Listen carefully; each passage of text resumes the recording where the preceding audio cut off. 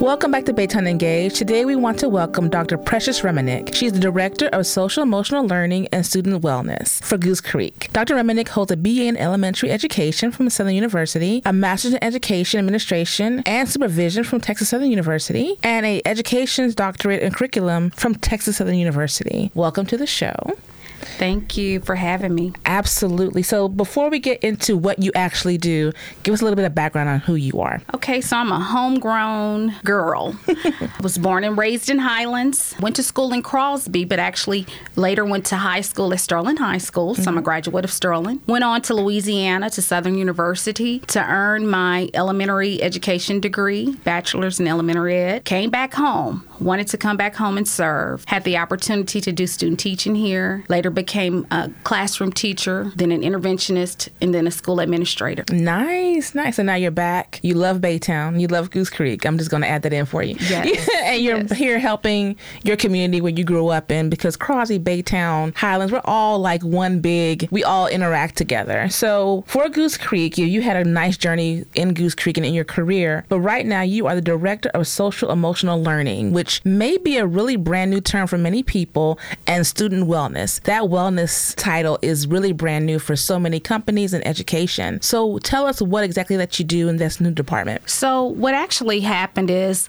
we were doing this all along. However, the needs of the students just were increasing. Lots of mental health needs, lots of behaviors were starting to show in young children. And so the needs were so great. And then, of course, COVID came. So it's like, okay, it was already great. And now what will this look like? So the department actually split. Okay. So we have the wellness side, and then we have the college and career readiness side, or like picking your classes, educational planning side. The usual counseling, yes. Mm-hmm. And so now I am able to focus on the wellness. Our main goal is to keep students and staff well, but then there's also the intervention piece. Okay. So if you're not well, what do we have for students and families during a school day? Intervening, providing interventions. Just like if a student is struggling in math or reading, we provide interventions. So the same thing within our department. So we intervene, whether it's in-house with our school counselors and student wellness interventionists,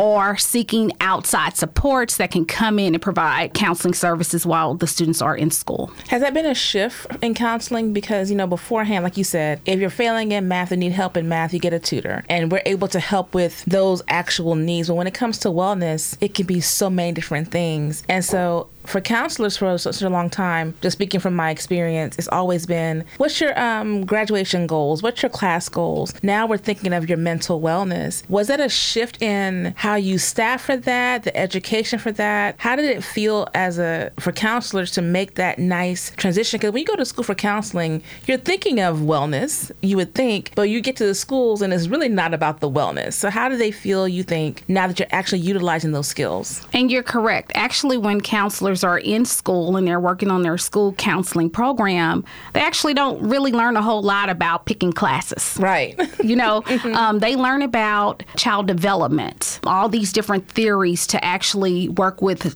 students on. But when counselors get into the schools, it sort of looks different. And so there is just a divide. And that's just across the state, across the nation. But what's happening is now the counseling programs are coming back and they're saying, hold up, we have the professionals already here. Like, you have people that are trained. Like, let's use these people and their skills appropriately so that you can see an increase in wellness, so that you can see an increase in the academics. So let's talk about emotional learning and student wellness, the social emotional learning and student wellness. Tell us all that you do, what you provide, and the resources. Okay, so on the prevention side is actually teaching students skills. Actually giving them lessons on, who am I? How do I regulate emotions? Also teaching them some safety things like human trafficking, child abuse, helping them being able to identify when something is wrong and how to handle it. So that's our prevention side. And then on our intervention side, of course, if you're struggling with managing your emotions or your behavior in the classroom or getting along with your peers or talking back, we have interventions for that. We also on our side, we are a part of crisis response. Anytime there's a crisis or a death of a student or a faculty member, we're responsible for that. Any type of resources that may be needed. We partner very closely with communities and schools and Harris County Community Youth Services. We all work together as a network. So we're just working to develop the whole child. Before something actually happens. And even if it's not happening in our community, we feel it when it's someone else. With the way social media and the way media is, even if it's not right here, the students are feeling it and you're addressing it, which is great. So I know that you have a lot of partners you're working with, community and schools, Harris County. Let's discuss the partners that you have and how parents and students can find these resources. Okay, so we have a couple of things going on. As mentioned, in our network, we have communities and schools, which we have 2 site managers at every secondary, and which would include junior high and high school campuses, the comprehensive ones. And then at the elementary level, we have Harris County KIs. Additionally, we partner with DePelchin Children's Services, and that was through funding that United Way had, and they asked us to partner, and it was just a great opportunity for our families to engage and get some free services while they're at school. We also work closely with NAMI, and they come and they do trainings for parents, and parents are able to ask questions. We provide these services in English and in Spanish for our community. We also, this semester, developed a card. It looks like a business-sized card that students can put behind their ID, or they can take a picture of it. And there are some resources on the back of that card that has 24/7 national assistance. Anything from basic resources all the way to counseling and mental health, or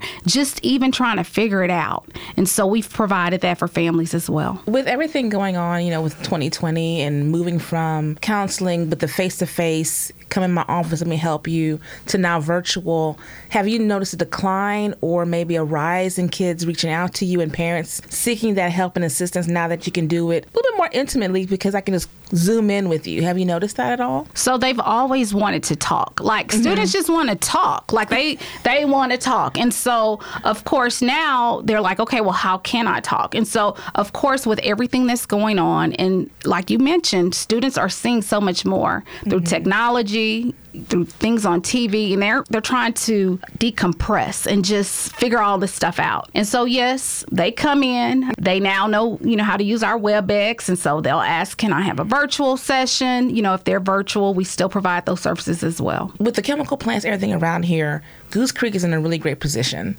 to have this in place. Has it been a big mission to make sure everyone gets information? Because we noticed in 2020, even though we have it in Baytown, there's still those who do not have the access. So how have you tried to get this to everyone the same way? Everyone may not have the internet, have the technology. So how have you worked to make sure our parents and students who may not feel they have the access get this access information? So we, of course, try multiple ways. Anything from Remind 101, text messaging, our messaging system within the district. So sometimes families, may not be able to access the internet, but maybe they can get the information through a text. Okay. Of course, websites. We put it on the marquees. We try everything. And we're also, again, like with those cards, we wanted to be sure that the students had something tangible in their hands that they can put maybe behind their badge or in their backpack. But then also, if they are using their iPad, they can see, hey, I can also get it this way as well. Well, like I like about your card, and we're definitely going to have some here at the library. I'm looking at even veteran services, like you said, for everyone, adults and students. Anyone can get this card and utilize this information, and that's really, really great. So let me ask you, what is the biggest thing you want people to take away from what you're doing for Goose Creek and what they've developed, and what can we take away from it? What do you want us to all know? I want everyone to know, first of all, that, hey, we're all going through this. Before it was like, okay, maybe it's something a little weird. I don't want anyone to know, but from COVID-19 through the winter storm we just had, let's not forget about Hurricane Harvey, and so we're all going through stuff. And it's okay not to be okay. So I want everyone to know, it's okay not to be okay. And it's also okay if you don't feel comfortable in maybe telling your story to someone in the local community. But we do have the resources where, hey, we can give you some information and you can talk to someone who you feel comfortable with. The biggest takeaway that I would have is don't suffer in silence. We're here together and we're here to help one another. And together we can be sure that everyone gets through it, because it's a matter of time before these things change for us. And so we just have to continue to work together as a family, as a team, and just get through it all. And I think, and it's so true, I know when we were growing up, people didn't think we noticed or felt it. And last year really showed that students are feeling it, and they're going through it. And wellness is a really big, important issue for all of us. Like, make sure you're mentally well. Make sure you're okay. Are you okay? And now we're realizing our students need that help as well. And our parents are not all, we're not all equipped to help our kids because they don't want to talk to us sometimes.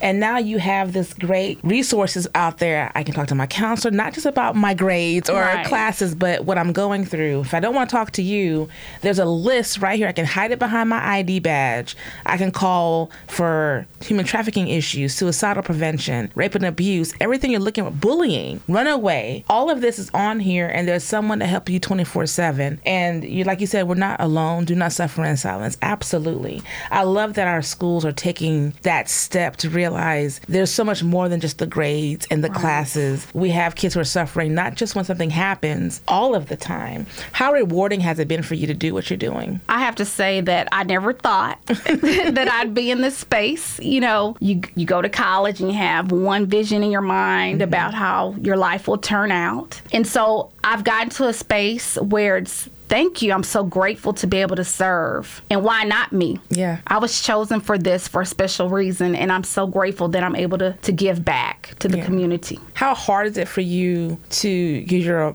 a mom, you're a wife, you're a daughter. How hard has it been for you to go back home and still have to be attached here and take care of those needs? What are y'all doing as wellness counselors, and what are you doing for yourself to kind of heal and find your own wellness? I have to be sure that I have a balance. You know, sometimes it gets very crazy, you know, especially when a crisis will happen, because I'll still have my normal routine things that I've calendared out. Right. And I still have to accomplish all those things, but I have to stop for the crisis to take care of, you know, whatever's at hand. So I have to be sure that I disengage. You know, I have to be sure that I'm not watching too much news, you know, not into too much social media, just finding a balance, because I've learned too much of anything is not healthy. And so just spending time with my family, you know, and enjoying life. There is a life out there, and I want to be sure that I have a balance and that I can enjoy my kids while they're young, and my parents as well as they're aging. So just trying to always ensure that I have a balance. True. Do you advise a lot of your students to also disconnect sometimes? 'Cause I know I did. When COVID hit, I was like, oh, let me just binge watch something else, you know, because you're in front of the TV or in front of your phone. So was that an advice you would give a lot of students to just disconnect a little bit, just to kind of check your wellness on that level? So when COVID actually first started, we did a whole series with campuses throughout the spring semester. And we asked the student wellness interventionists and counselors to select students to tune in. And we did a whole series on self-care and what's healthy and unhealthy, and just determining and figuring out what works best for you. So yes, we had to teach them, like, okay, if you feel like you're watching way too much TV or you are eating way too many snacks, let's find a balance, because we want to remain healthy through it all. Yeah, because we all self-medicate in some different way. And you may not realize, I know for me, I didn't realize some of my bad habits on self-medicating until last year. I'm like, oh, wait a minute. Am I just grazing at the front of the refrigerator? Am I just looking at this phone for hours? I'm looking up. Am I consumed with this negative energy? And once I detached and turned my phone off at night or put it on silence, like, I am unavailable from this time, I felt so much better. Headaches went away. Anxiety went away. And I was better able to serve working in this environment. You know, we're in service. So helping people come in who are going through a lot, I had to make sure that I am okay. And so, yeah, definitely detaching has really helped, and I go to a therapist, but detaching has truly helped me quite a bit. So, Dr. Reminick, anything else you want to add to make sure we know all we need to know about what's going on? I guess the bottom line is, don't try to figure out things for yourself. And we may not have all the answers, but we'll figure it out together. You know, we'll work together. Just know that whatever it is, just seek some help from someone you can trust or someone that you feel comfortable in talking with. Absolutely. Thank you so much for listening to Baytown Engage. Be sure to subscribe to our show on Podbean, Apple, and Spotify. Stay tuned.